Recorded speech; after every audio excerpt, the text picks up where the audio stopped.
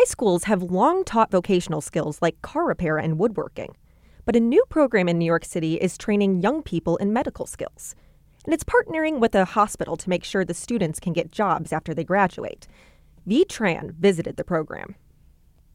The Urban Assembly School for Emergency Management is a public high school on the Lower East Side. It specializes in the emergency management field to prepare students for different paths in the medical field. Recently, they were one of the first schools to get money from the state for a program called Future Ready NYC. This program allows schools to partner with workplaces to get new work skills for students. Rashid Bility is the principal there. He says not every student needs to go to college. While we do think that going to college is really important, we don't know if students want to go to college as soon as they graduate from high school. So exposing them to opportunities while they're in high school is like really, really, really important. The new opportunities at this school are to learn about healthcare. They have partnered with Northwell Health.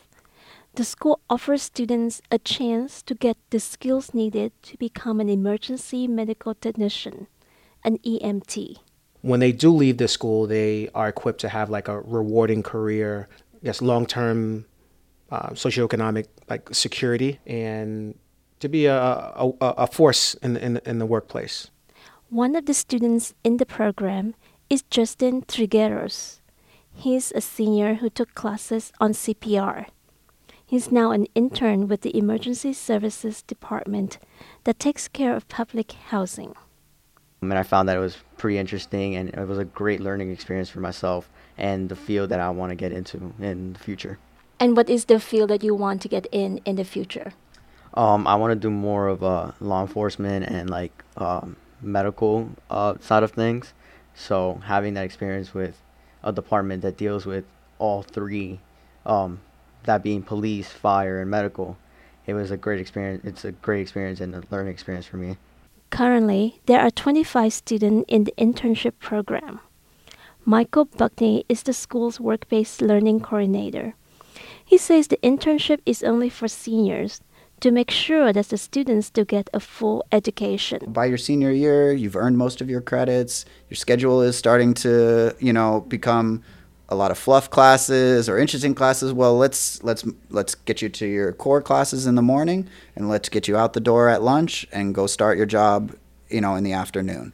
And that's a model that works. Buckney says one nice thing about the program is that you can see success right away. If they were to go through the EMT program and earn their New York State EMT license, they could work, in July, weeks after they graduate, they would be eligible and certified to work. And we have students who have taken that path. At this school, the focus is healthcare, but eventually, this program will expand to other schools and offer internships in other areas like technology, business, and education. It is expected that more than 30 high schools will end up taking part, reaching about 5,000 students. Tran, Columbia Radio News.